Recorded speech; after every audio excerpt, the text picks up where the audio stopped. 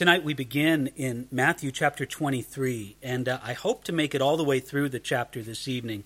Even though it's a pretty long chapter, at the same time it really has a strong, coherent theme. It's a unit within itself, and so I hope we can cover the entire chapter together this evening. I do want you to know and be aware that this chapter, I think, has a great danger in it. Now, in this chapter, Jesus rebukes in the strongest way you can imagine the scribes and the Pharisees. It's really remarkable the way that he confronts them and how strongly he rebukes them to the crowds that listen to him. But here's the great danger. The great danger is that as we study a chapter like this evening, that you think of it purely in the terms of being other people. Those people are like that. Those people have to worry about this. And what I want to remind you is that he's talking about things that we deal with as well. So yes, it would probably be very easy for you to think of exaggerated examples of each one of these things that we're going to talk about tonight that aren't yourself. But understand, in the small ways that you and I are like these things that Jesus is going to rebuke and condemn tonight, we need to be honest with ourselves and ask God to deal with us about. Matthew chapter 23, beginning at verse 1. Then Jesus spoke to the multitudes and to his disciples, saying, "The scribes and the Pharisees sit in Moses' seat. Therefore, whatever they tell you to observe, that observe and do. But do not do according to their works, for they say and do not do.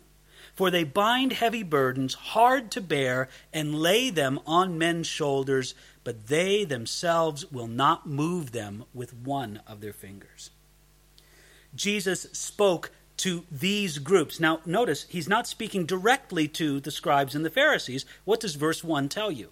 Verse 1 tells you, then Jesus spoke to the multitudes and his disciples.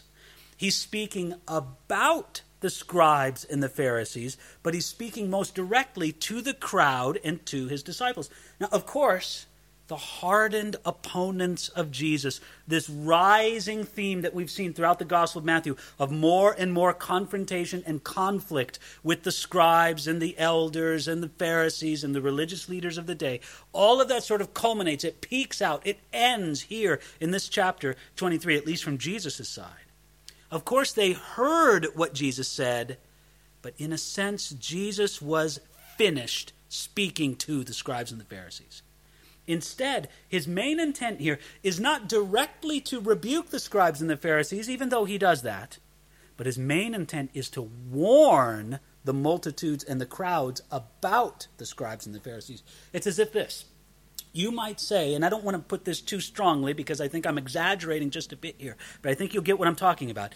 Jesus has given up on the scribes and the Pharisees. Now again, don't take that literally. I just mean it after a fashion, in a sense. But in a sense, you could say he's given up on the scribes and the Pharisees, and he says, now I'm just going to warn the multitudes about them. Now again, very interesting when we think about the Pharisees in the day. I came across something fascinating written by William Barclay, telling how the Talmud describes 7 different types of Pharisees. And these are the 7 different types of Pharisees that William Barclay says the Talmud describes. Number 1, there is the shoulder Pharisee. He's the one who wore all his good deeds and his righteousness on his shoulder for everybody to see. Then there was the wait a little Pharisee. He was always intending to do good deeds, but he could always find a reason for doing them later and not now. Then there was the bruised or the bleeding Pharisee. This man was so holy that he would turn his head away from any woman seen in public, and therefore he was constantly bumping into things and tripping and therefore injuring himself. There was the hump-backed Pharisee, who was so humble that he walked bent over and barely lifting his feet so that everybody could see just how humble he was. There was the always counting Pharisee, who was always counting up his good deeds, and he believed that he put God in debt to him for all the good that he had done. Then there was the fearful Pharisee, who did good because he was terrified that God would strike him with judgment if he did not do good.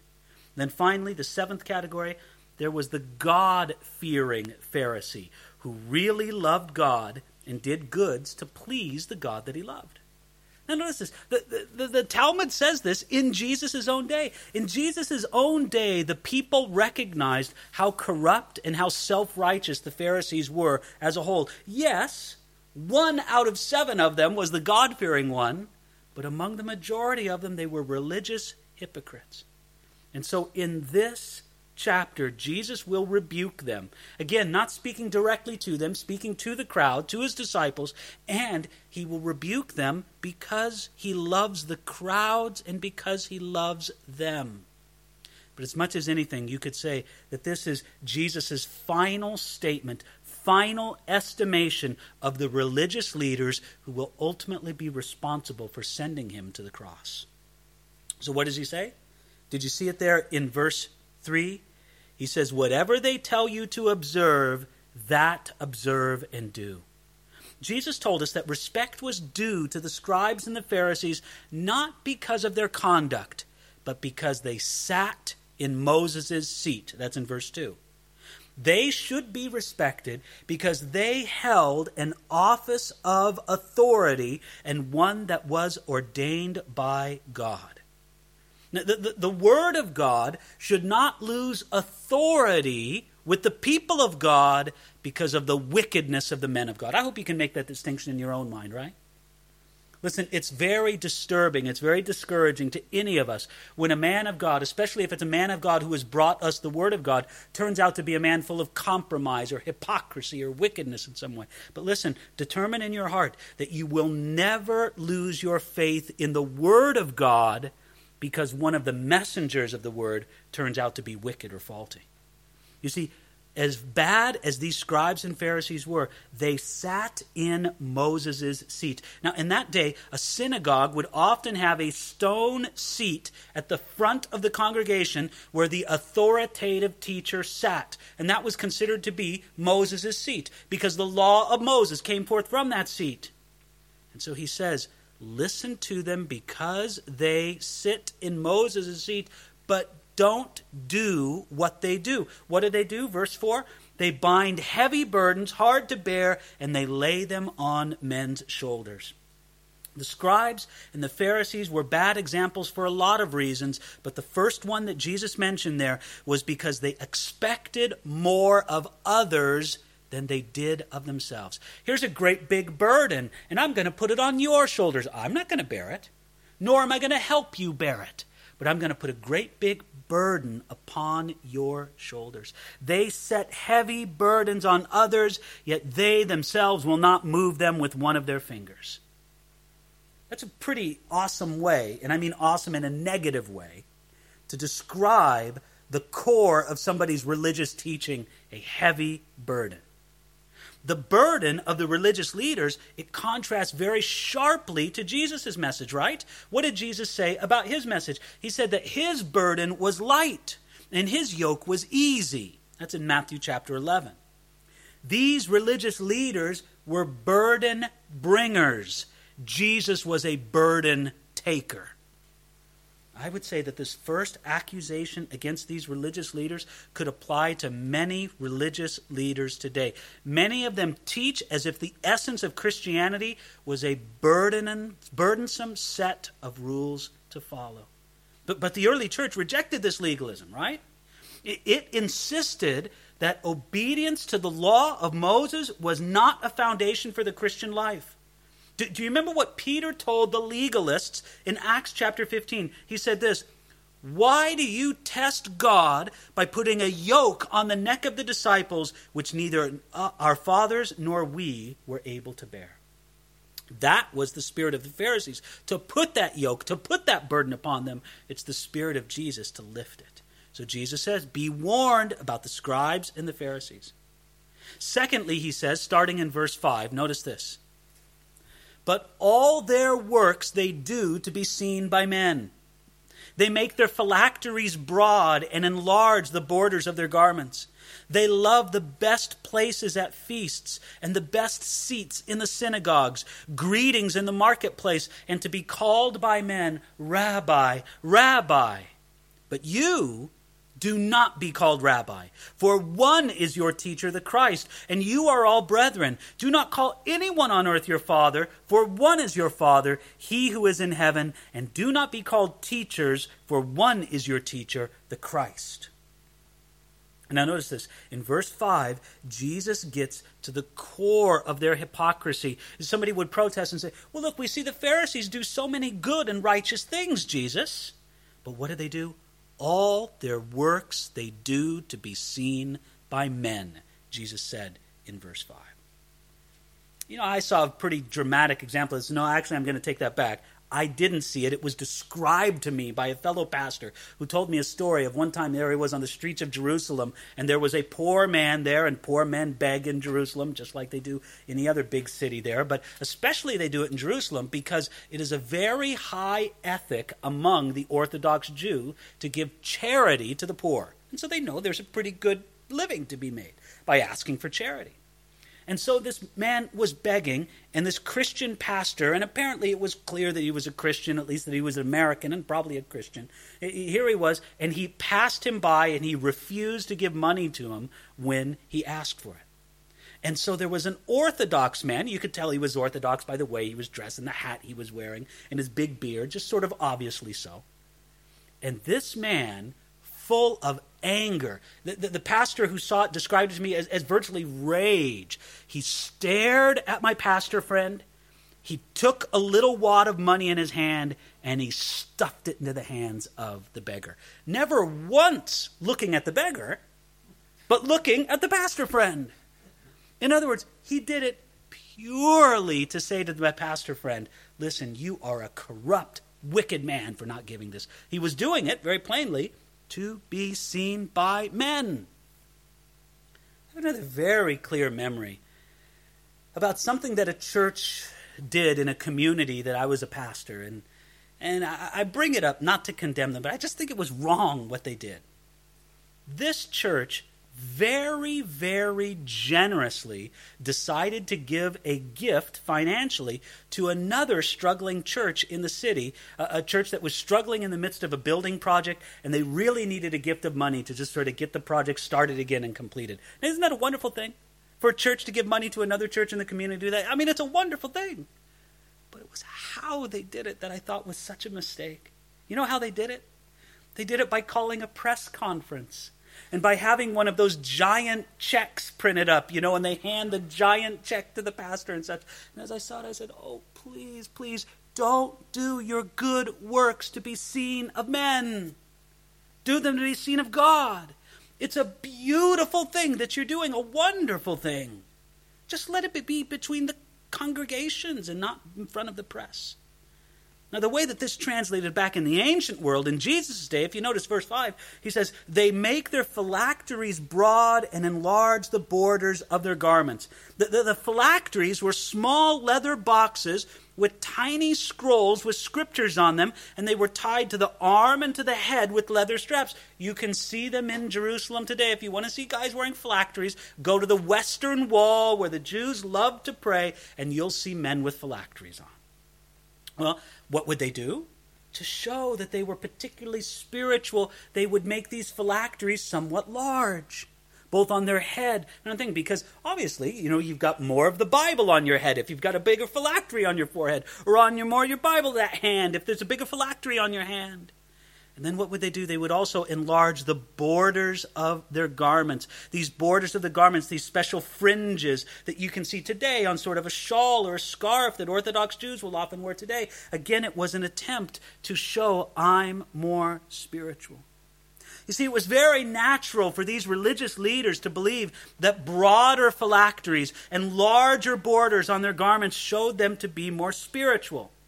It's interesting, because the wearing of the phylactery or the special borders on the garments, you could say that was obedience to a couple commands that you find on the law of Moses that said, listen, keep the law of God always on your mind and always at hand, and wear these distinguishing things that will mark you out as my people. But even if you were to say, okay, it's a good thing to wear a phylactery or to wear a special border on your garment, the use of those things to promote an image of being super spiritually, that is the fault of human sinfulness, not of the command itself. What more did they do? Look at verse 6 and verse 7, as a matter of fact. It says that they loved the best places in the synagogues. They loved the greetings in the marketplaces. They weren't content to display their supposed spirituality. They loved it when people admired their supposed spirituality. They coveted the seats of honor at banquets and at the synagogue, and they loved the honoring titles such as rabbi and father. I want you to notice a word that's used there in verse 6 and emphasize it, where it says they love the best places. Listen, somebody may give you an honored place. Somebody may give you a comfortable thing, but don't you set your heart on it. Don't you love it? And that's exactly what they did. And they loved the titles that people gave to them. Look at verse 8 where it says, and you do not be called rabbi, for one is your teacher, the Christ, and you are all brethren. Jesus warned his people that they should not imitate the scribes and the Pharisees at this point. His followers should always remember, look at that phrase in verse 8, that you are all brethren. Isn't that important? Isn't that important for Christian leaders to remember? Sometimes Christian leaders today can get an over-exalted sense of who they are and what God has given them to do. Please remember, Christian leader, you are all brethren, and that no one should be exalted above others by titles that are either demanded or received. You know, sometimes this happens in the church. Sometimes people take titles and invest too much into them, too much meaning, too much exaltation, too much importance. And we need to be careful that we need to be careful with the more obvious titles. Sometimes people take the title apostle. I don't know how you take the title apostle and not be puffed up. They take the title prophet. But even with more biblical titles like pastor, something like that can go to a person's head, and we must watch out for that. Matter of fact, look at what Jesus says in 8, 9, and 10. He says, do not be called rabbi. And then he says, do not call anyone on earth your father. And then he says, do not be called teachers. Jesus warned his listeners and us against giving anyone inappropriate honor.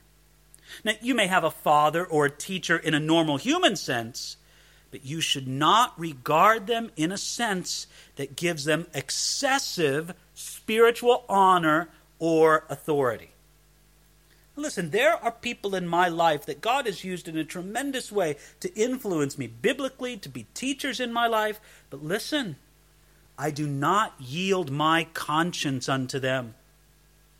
If I could just say, somebody who's really had an influence upon me, and I think has been a tremendous teacher in my life, is Pastor Chuck Smith. But I can tell you with all the integrity of my heart, I do not believe a single thing in the Bible just because Chuck Smith teaches it. I need to be persuaded of it upon my own heart, right? And not just say, well, that's what Pastor Chuck believes, it's good enough for me. No, I have to be able to answer it with the integrity of my own heart. Now, I thank God that we're in agreement on so many of those things. But listen, you can't yield excessive spiritual honor or authority to another person. I like what Spurgeon said about this. He said, in the church of Christ, all titles and honors which exalt men and give occasion for pride are here forbidden. Now, I have to say, though, this is sort of a problem text. What did Jesus say? Don't be called rabbi. Don't call anybody on earth your father, and don't be called teachers. Yet Jesus was called rabbi. Matthew chapter 26, John chapter 1, John chapter 3. Paul called himself a father, 1 Corinthians chapter 4, Philippians chapter 2. Paul called other Christians his children, Galatians chapter 4. And Paul called himself a teacher, 1 Timothy chapter 2, 2 Timothy chapter 1. And so what is he talking about here? I think what he's doing is forbidding, number one, the love of such titles and hunting after them. And secondly, he's forbidding the kind of authority that would go with such a title to excess, the sinful excess of such a title. Listen, I like the idea that used to be promoted in churches.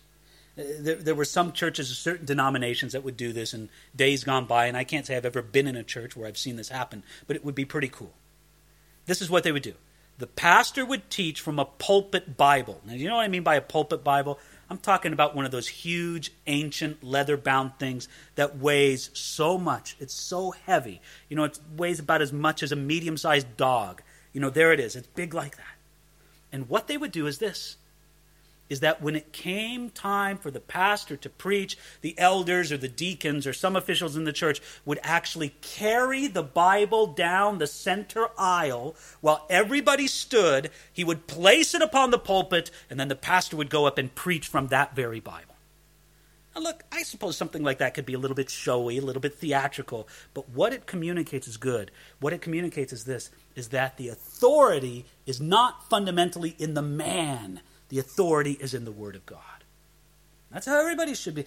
And collecting titles or insisting upon titles or having an excessive love or attraction to them, that is something that takes an authority unto yourself, which you do not. I tell you, this command is often ignored. It's violated today in the way that people receive and give titles like prophet, apostle, reverend, most reverend, and so on. It's also seen in the expected etiquette for closing a letter to the Pope. I ran across this some years ago. Do you know how you're supposed to close a letter to the Pope? You know, if you're writing in proper etiquette? Listen to this. Prostrate at the feet of your holiness and imploring the favor of its apostolic benediction, I have the honor to be very holy Father, with the deepest veneration of your holiness, the most humble and obedient servant and son or daughter. I regard that as being over the top. I don't know about you. That's just too much. And I don't think I would ever have an occasion to write a letter to the Pope. But if I did, I would just sign it, Sincerely, David Guzik. I mean, this is just, it's piling title upon title, honor upon honor, and this goes very much against the spirit of what Jesus commanded here. Now, as way of contrast, look at what Jesus says starting at verse 11. He says, "But he who is greatest among you shall be your servant, and whoever exalts himself will be humbled, and he who humbles himself will be exalted."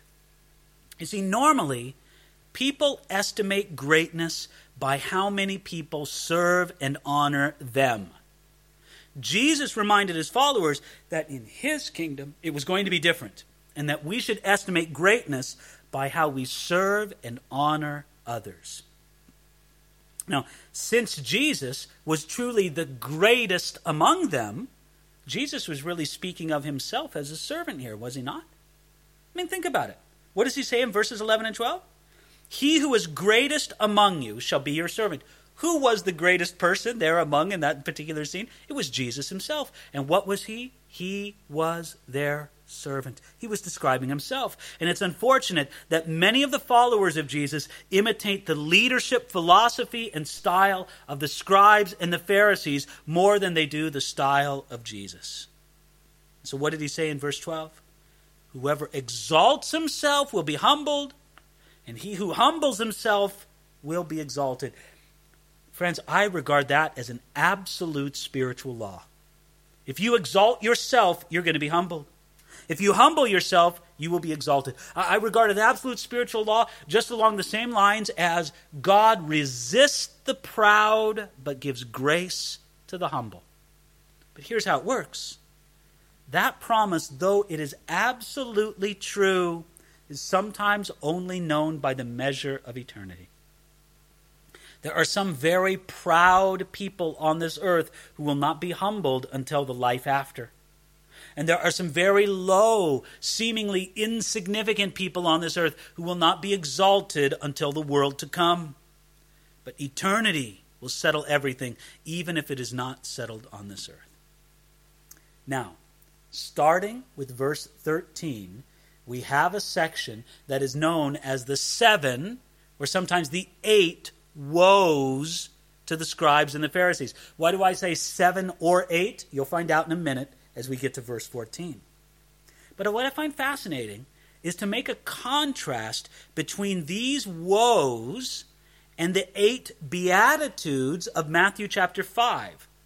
You see, in the Sermon on the Mount, Jesus told you how to be blessed. Here he'll tell you how to be cursed. How to have blessed are you pronounced on you. That's the opening words of the Sermon on the Mount. But in this particular section, Jesus is saying how to be a miserable person, how to have woe pronounced upon you. And please understand, he speaks harshly here between now and the end of the chapter, but it wasn't the language of personal irritation. Jesus wasn't saying, I've had it up to here with these scribes and Pharisees. Let me give it to them. Just like a angry, frustrated mother might kind of go over the edge and talk to one of her children. No, that's not it. This is divine warning and condemnation. It's very much in the line of the kind of woes or announcements of condemnation found in the prophets such as Isaiah and Habakkuk. The tone is of direct warning and condemnation. Before I get into verse 13, let me share with you one other thing. Interesting statement from one of our favorite commentators, the Puritan John Trapp. This is what he says. He says, St. Jerome was called Fulmen Ecclesiasticaeum, the church's thunderbolt. How much more might this be attributed to Christ? How terribly doth he here thunderstrike these stupid Pharisees? Well, that's John Trapp for you. He sees Jesus here hurling thunderbolts, and he's going to hurl 7 or 8 thunderbolts at the scribes and the Pharisees in the following verses, beginning now with verse 13. But woe to you, scribes and Pharisees, hypocrites! For you shut up the kingdom of heaven against men, for you neither go in yourselves, nor do you allow those who are entering to go in. Literally, Jesus condemned the scribes and the Pharisees by calling them hypocrites, which literally has the idea of an actor, somebody playing a part. Listen, you scribes and Pharisees, you have a spiritual image, but that spiritual image is only that. It's only an image. It's a mask that covers your true identity. And what do you do in this true identity? Verse 13 tells us that you shut up the kingdom of heaven against men. These religious leaders kept people from the kingdom of heaven by making human traditions and human religious rules more important than God's word. This was clearly seen in the way that they opposed and rejected Jesus. If they had opened the kingdom of heaven to men, they would have welcomed and received Jesus as the Messiah and the Son of God, right? If you're open to the kingdom of heaven, you're open to Jesus. But the way that they opposed him and rejected him was evidence that they shut the kingdom of heaven to men. And notice what it says in verse 13. You neither go in yourselves, you're not going to heaven, Jesus said, nor do you allow those who are entering to go in. Now, it's a bad thing for somebody to not go to heaven, but it's far worse to prevent another person from entering in. And that's exactly what they were doing. I found an interesting comment by Adam Clark on this verse.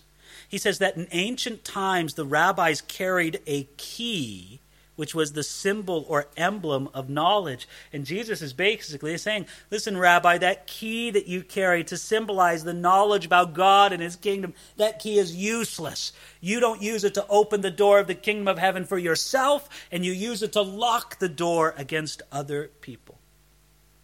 Now, what's the next woe? Verse 14.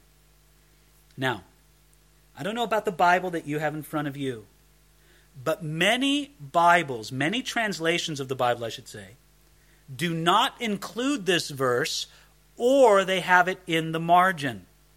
Why? Well, I'll let commentator D.A. Carson explain this. He says this. Verse 14 must be taken as an interpolation. In other words, something that was added to the text, derived from Mark 12:40 and Luke 20:47. This is made clear not only from its absence from the best and earliest manuscripts of the Gospel of Matthew, but from the fact that the manuscripts that do include it do not agree on where to put it. Some put it before, some put it after verse 14. In other words, it seems to be fairly certain that Matthew did not have this verse in his original text. However, do not despair. It's in Mark chapter 12, and it's in Luke chapter 20. we know that Jesus said this, and probably an overzealous scribe added this into an early copy, and it got added and copied over and over again. So I'm going to read the verse as it belongs in this, because this is biblical. This is from the Bible, though whether or not it belongs at this particular place in the Gospel of Matthew, that's under some debate. But what's the verse say? Now, you understand why I was saying either 7 or 8 woes? Okay. Woe to you, scribes and Pharisees, hypocrites, for you devour widows' houses, and for a pretense make long prayers. Therefore you will receive greater condemnation. You see, using clever and dishonest dealing, the scribes and the Pharisees stole widows' houses. They were careful to cover it up in the name of good business or stewardship, but in the end, the widow lost her house, and the Pharisee had it. And then he says, verse 14, for a pretense you make long prayers. Their long, falsely spiritual prayers were used to cultivate a spiritual image, and often for the sake of bringing in big donations. And what does Jesus say? Verse 14, therefore you will receive greater condemnation.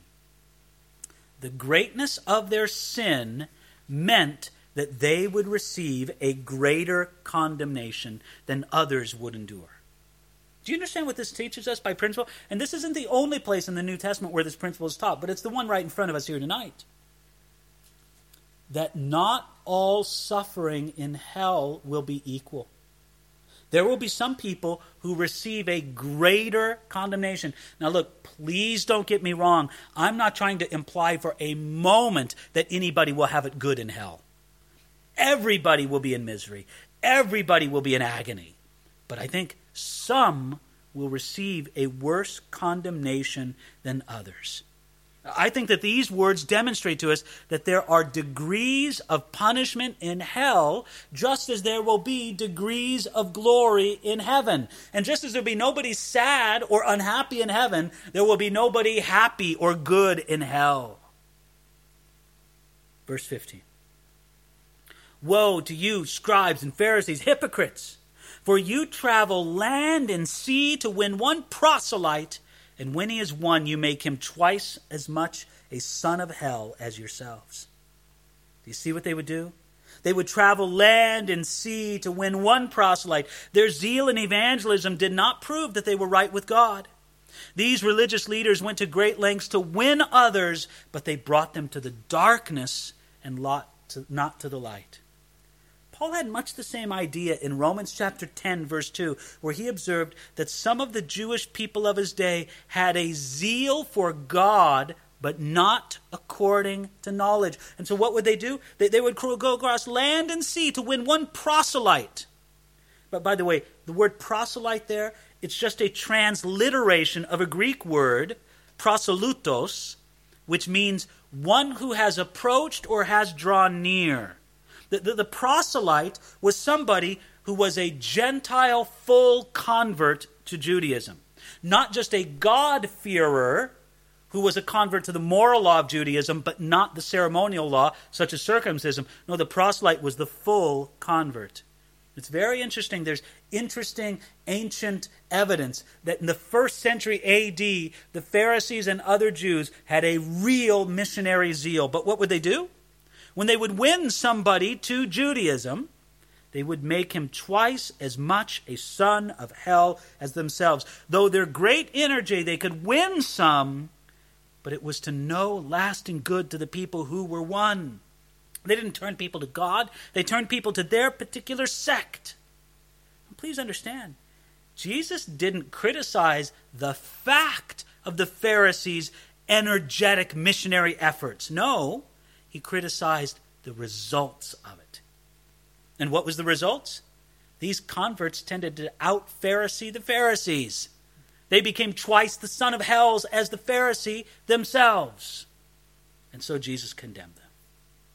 Next one, rebuke number 4, woe number 4, starting at verse 16.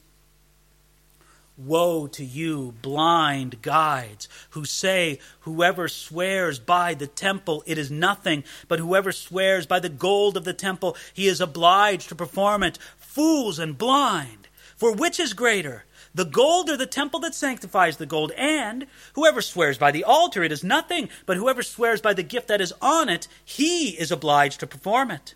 Fools and blind, for which is greater, the gift or the altar that sanctifies the gift?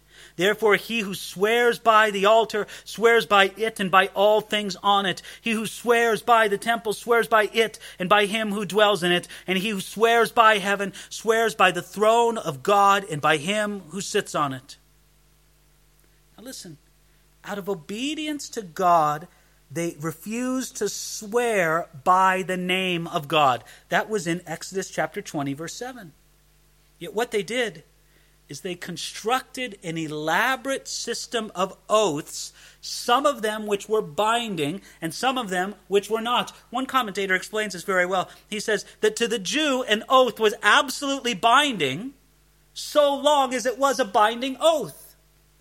Now, I don't know if this is the same in every culture, but in the American culture that I grew up in, when a little child wants to say something but not tell the truth, he crosses his fingers and he sticks them behind his back. And he says, okay, I'm speaking and I'm telling you something, but I'm really not telling you the truth because my fingers are crossed and that gives me permission to lie.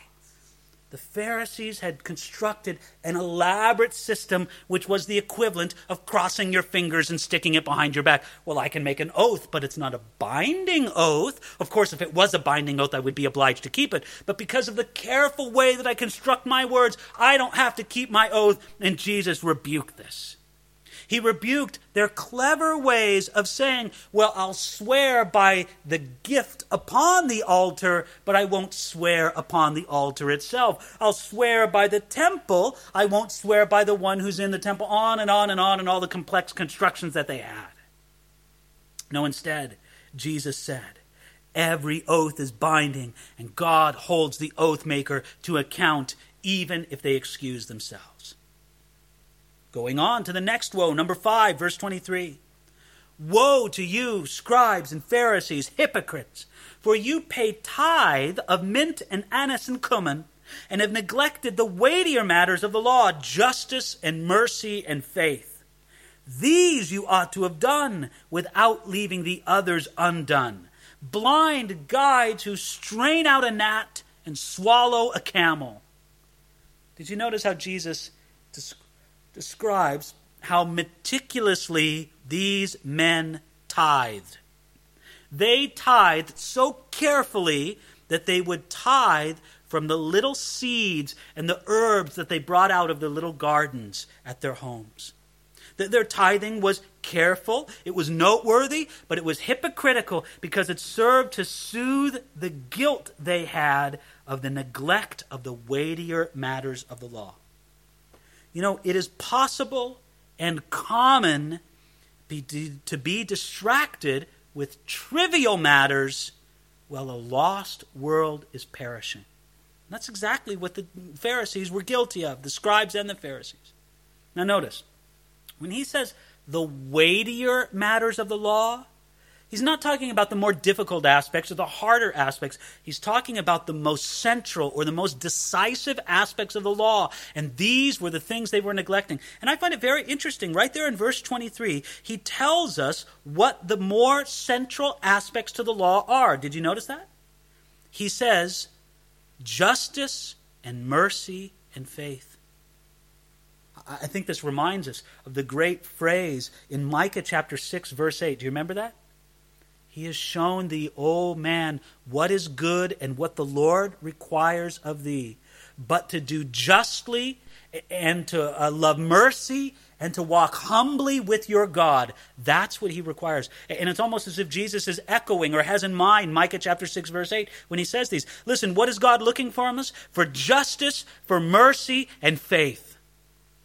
It's a very important principle. These were the central aspects of the law. And there's the Pharisee, there's the scribe, being so careful in the very smallest measure to tithe everything, but he's neglecting justice, he's neglecting mercy, and he's neglecting faith, and Jesus calls him on it.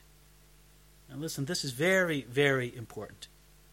As Jesus says here in verse 24, blind guides who strain out a gnat and swallow a camel. That's a very humorous illustration Jesus used, don't you agree? Here's a man carefully filtering. You could consider him filtering his wine or his drink through a cheesecloth or something like that. He goes, oh, I must do this because maybe a little bug got into my wine and I don't want to drink it. After all, the bug isn't kosher. It hasn't been bled in a kosher way. I don't want to drink a little gnat. And so he strains out the gnat. Oh, good, I found a gnat. I'm not going to swallow a gnat. And then, of course, very humorously, Jesus says, but you're swallowing a whole camel instead. You see what Jesus is getting at? Jesus is talking about the man who has completely lost his sense of proportion. Listen, this is important, friends. Every aspect of the Word of God and the commands of God is important. There's not a single thing that's not unimportant, but all things are not equally important. There are core things. And if you want to go off on one particular hobby horse, one particular direction, don't you ever lose your anchor to the weightier matters of the law. You know, you think about all the things that people think about today in regard to their own personal holiness. Can I smoke cigarettes or not smoke cigarettes? Can I drink alcohol or can I not drink alcohol? Can I dance or can I not dance? Can I do this or can I not do that? And listen, all of those are valid questions. And I don't mean to make light of those questions. I just mean to say this. Just keep them in perspective. Okay, isn't it possible that we could be just like the scribes and the Pharisees here? Here's the question. Was it bad for the scribes and the Pharisees to tithe so meticulously? No, it was not bad. But what was bad was that they put all their focus, all their attention on one of those lesser matters, and they ignored the weightier matters of the law. Now look, this should not be us. And if God has given you a particular passion for some particular area, a particular thing that you really feel like you need to be doing, and a particular focus, great. But always keep it in proportion. Keep it in perspective. That's what the religious leaders did not do. They lost their sense of proportion. They lost their sense of perspective. Now verse 25, it's the sixth woe. He says here, woe to you, scribes and Pharisees, hypocrites, for you cleanse the outside of the cup and dish, but inside they're full of extortion and self-indulgence. Blind Pharisee, first cleanse the inside of the cup and dish, that the outside of them may be clean also. The scribes and the Pharisees were satisfied with a superficial cleansing and the appearance of righteousness. That was fine with them. Just to appear righteous. They just wanted the outside to look good. They didn't care about the inside. And on the inside, they were full of extortion. They were full of self-indulgence. Man, might I say that this is what I see in so much of contemporary Christianity, especially in the Christian environment in which I grew up in, which was in Southern California. Now listen, Californian culture, or might I say most specifically, Southern California culture, exaggerates a tendency that I see all over the world, but it's exaggerated in Southern California, and it's just this. It's the tendency to be more concerned with image than reality. I don't have to be a good Christian or a godly man. I just need to have the image of a good Christian, the image of a godly man. As long as I have that, that's okay. Listen, that didn't begin in the heyday of Southern California. That was back in the days of the scribes and the Pharisees. But listen, we can't make ourselves blind to it. This is something that we, in our culture, we deal with very, very strongly. Now, what did Jesus say? Listen, was Jesus against having an exterior of godliness? No. But what does he say? Look at verse 26. First, cleanse the inside of the dish and cup, that the outside of them may be clean also. Jesus did not call them to choose between inner righteousness or outer righteousness. Could you imagine that? Jesus saying, okay, you got to make your choice now. Do you want to look righteous on the outside or do you want to be righteous on the inside? Come on, make your choice. No. We're to have both. But which of those two comes first? Righteousness on the inside. He called them to be concerned with both inner and outer righteousness, but to address first righteousness on the inside. True righteousness starts on the inside, at the core, as to what God has done in us and his work within us. Now, 7, starting at verse 27. Woe to you, scribes and Pharisees, hypocrites, for you are like whitewashed tombs, which indeed appear beautiful outwardly, but inside are full of dead men's bones and all uncleanness. Even so, you also outwardly appear righteous to men, but inside you're full of hypocrisy and lawlessness. You are like, Jesus says, like whitewashed tombs. Now, why would Jesus say such a thing? And who was out whitewashing tombs? Matter of fact, they did it quite commonly, and they did it quite commonly at the very time of year that Jesus was speaking. Remember, what time of year is it when Jesus is there? He's in there in the spring, right before the Feast of Passover. And before the Feast of Passover, in that day of Jesus's, it was common for them to go out, and a tomb that might not be immediately recognized as a tomb, they would whitewash it with bright white paint so that all the pilgrims who were coming into Jerusalem would know, hey, that's a tomb, don't go near it, because if you touched a tomb, you became ceremonially unclean, and you might be disqualified from celebrating the Passover. And so this is exactly what they would do. They would whitewash the tomb, and look at that tomb. It looks so pretty, doesn't it? Look at the wall is so white. It's got a beautiful coat of paint on it. But what's inside? Inside, death, corruption, and decay. And Jesus said that these religious leaders were like these whitewashed tombs. They were pretty on the outside, but dead on the inside. Matter of fact, the Apostle Paul used this same figure when he called the high priest a whitewashed wall in Acts chapter 23. But Jesus said, verse 28, you also outwardly appear righteous to men, but God saw the truth. You know, God is never fooled by what we show on the outside. He sees us for what we actually are, not for what we appear to be to other men. Now, for the last woe, the 8th one, starting at verse 29.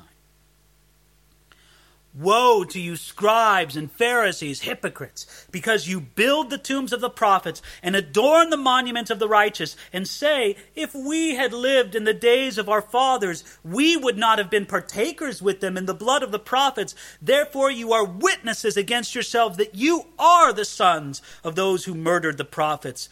Fill up then the measure of your father's guilt. Serpents, brood of vipers, how can you escape the condemnation of hell? Therefore, indeed, I send you prophets, wise men, and scribes. Some of them you will kill and crucify, and some of them you will scourge in your synagogues and persecute from city to city, that on you may come all the righteous blood shed on the earth, from the blood of righteous Abel to the blood of Zechariah, the son of Berechiah, whom you murdered between the temple and the altar. Assuredly, I say to you, all these things will come upon this generation. Wow. You know, this is the last woe that Jesus pronounced. You could say that these were the last words he spoke about the scribes and the Pharisees. And it's almost he saved the strongest words for the last. He said in verse 29, you build the tombs of the prophets and adorn the monuments of the righteous. Now just picture that in your mind, right? Here's this prophet. Oh, the tomb of the prophet so-and-so. Oh, what an honored prophet he was. Oh, we love this prophet. They professed to venerate dead prophets, but they rejected living prophets. And when they did this, they showed that they really were the children of those who murdered the prophets in the days of old, when they said, you are sons of those who murdered the prophets. You know what? I think sometimes I found myself expressing the same kind of thought. Have you ever thought this?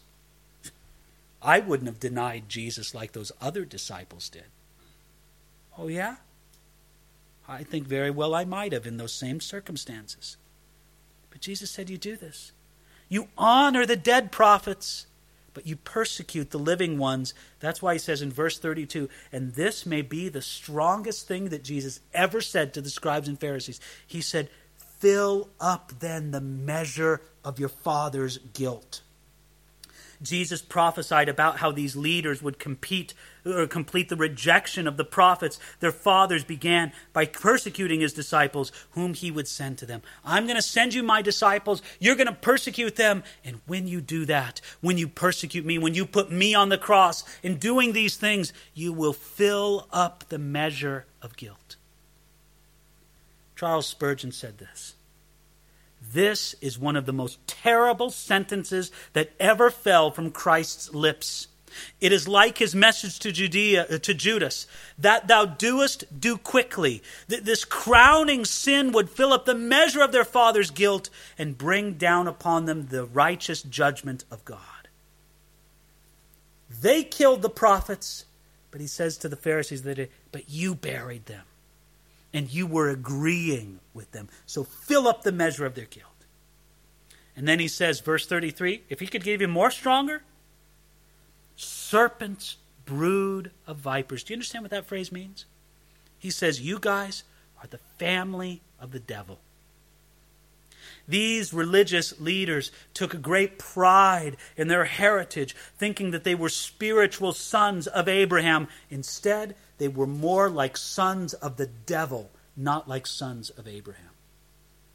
Now, why did Jesus speak so strongly about these religious leaders? Well, again, I would say that he did it for two reasons. First of all, he did not want others to be deceived by them. Secondly, he loved these men.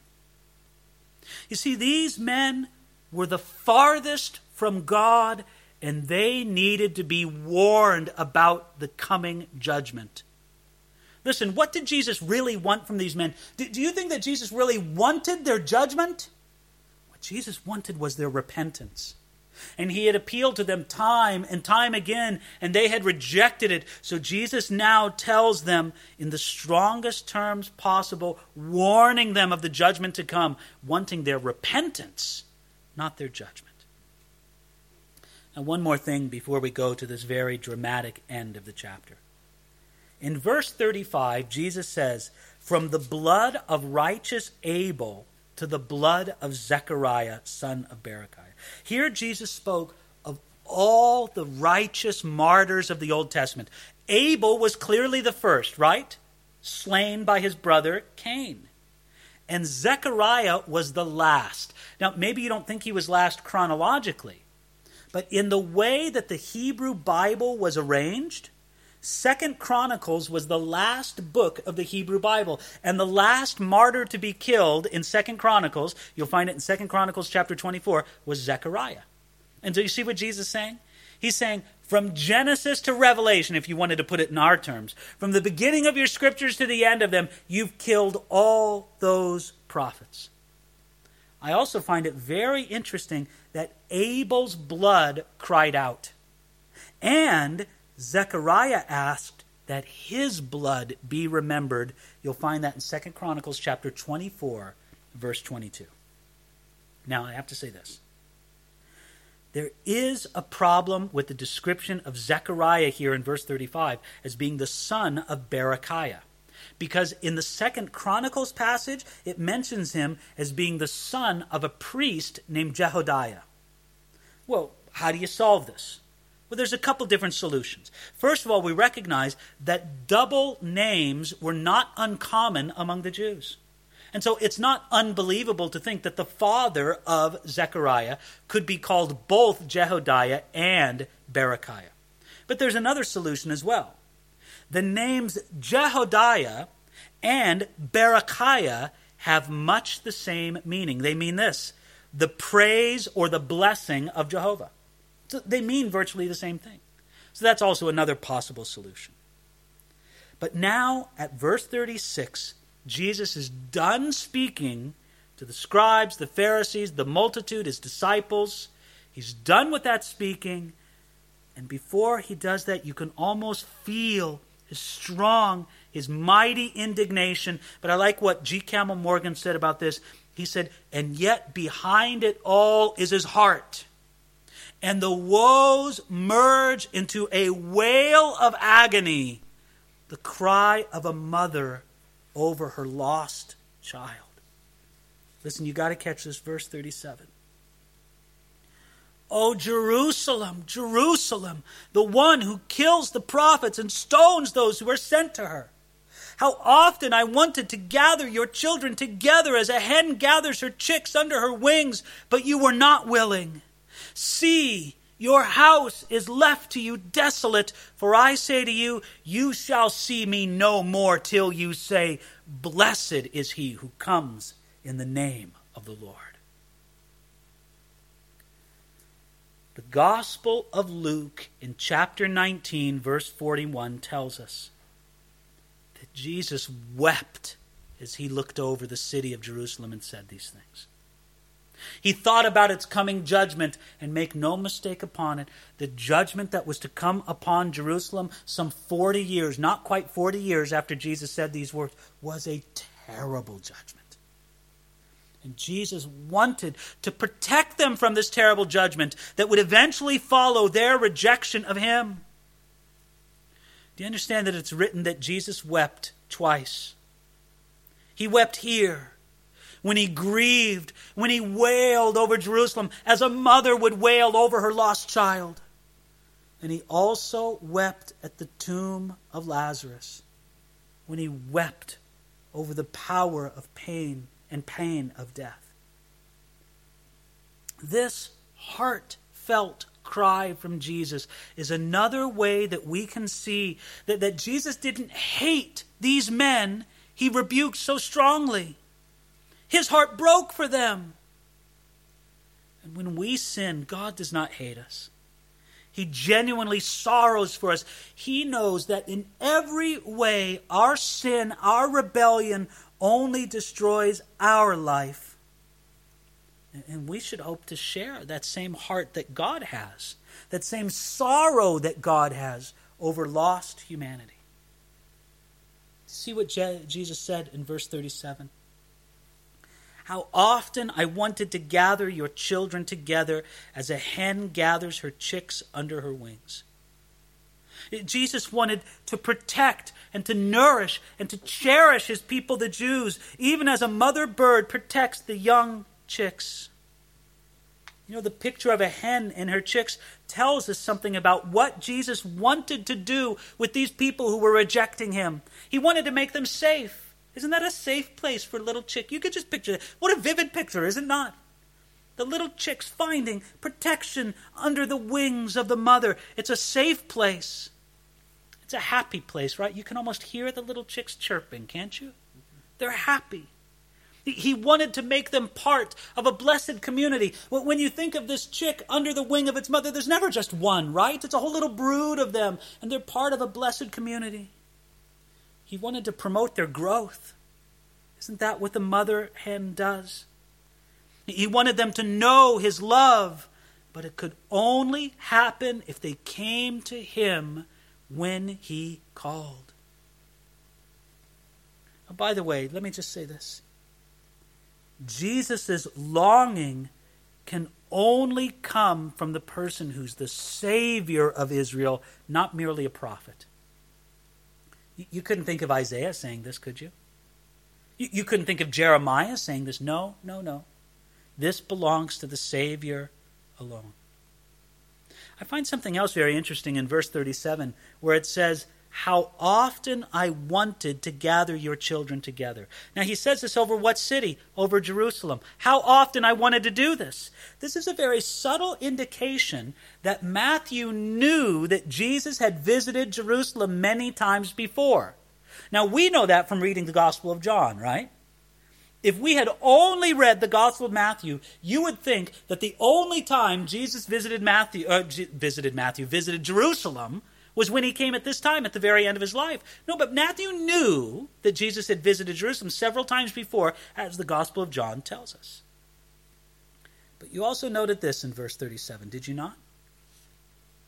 Why didn't these chicks find shelter and comfort and community and happiness under the wings of Jesus? Why did they not? If I could be somewhat provocative, was it because they were not predestined? No, Jesus says it because you were not willing. The problem was not the willingness of Jesus to rescue and protect them. The problem was they were not willing. Therefore, the predicted destruction would come upon them. Again, what a picture of pity. What a picture of disappointed love must have been on Jesus' face. Tears pouring down his face when he says, you were not willing. I wanted to save you. I wanted to rescue you, but you were not willing. Very interesting. How do we reconcile this? I like what Charles Spurgeon said. He said this on this very verse. We hold tenaciously that salvation is all of grace, but we also believe with equal firmness that the ruin of man is entirely the result of his own sin. It is the will of God that saves. It is the will of man that damns. I like that. So what do? You need to be willing to come to Jesus. You need to come to him with a real will, with a practical doing will. You have to come to him with an immediate will. You have to come with him with a settled will, and Jesus will save you. Now the last verse in our chapter, verse 39, Jesus said something very important in the whole prophetic picture. He said to Jerusalem, you shall see me no more till you say, blessed is he who comes in the name of the Lord. Jesus here revealed something of the conditions surrounding his second coming. When Jesus comes again, the Jewish people as a whole will welcome him as the Messiah, saying, blessed is he who comes in the name of the Lord. Do you understand that?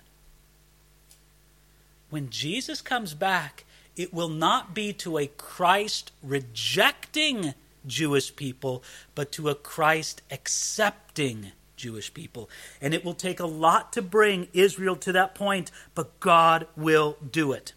It is promised that Israel will welcome Jesus back, even as the Apostle Paul said in Romans chapter 11, verse 26, and so all Israel will be saved. Now, I believe that when Paul said that, he meant all Israel, not in the sense of necessarily each individual Jewish person, but as a whole. You would know Israel and the Jewish people as a Christ-accepting people, not a Christ-rejecting people. And doesn't that seem fantastic? Doesn't that seem too hard to believe? That the Jewish people, who by and large, and sometimes through the violence and the bigotry of Christians have had good reason to reject Jesus, that they will be turned, they will be converted, they will be brought to faith in Jesus Christ. What possibly could bring them to that place? Jesus is going to talk about that in the chapter that we consider the next time we're together. Because in Matthew chapter 24, he's going to talk more about things having to do with the end times. Things more having to do with the last days.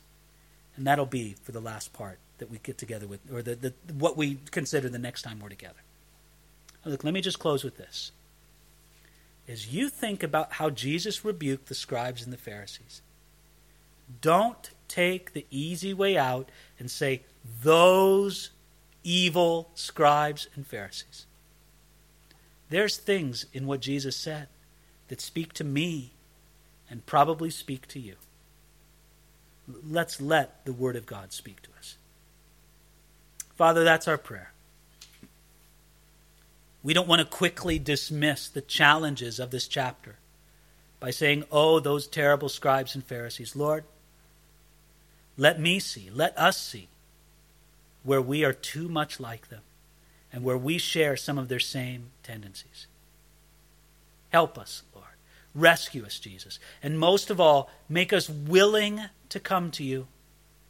Willing, Lord, to find shelter under your wings. Thank you that you love us so much to do that. We pray this in Jesus' name. Amen.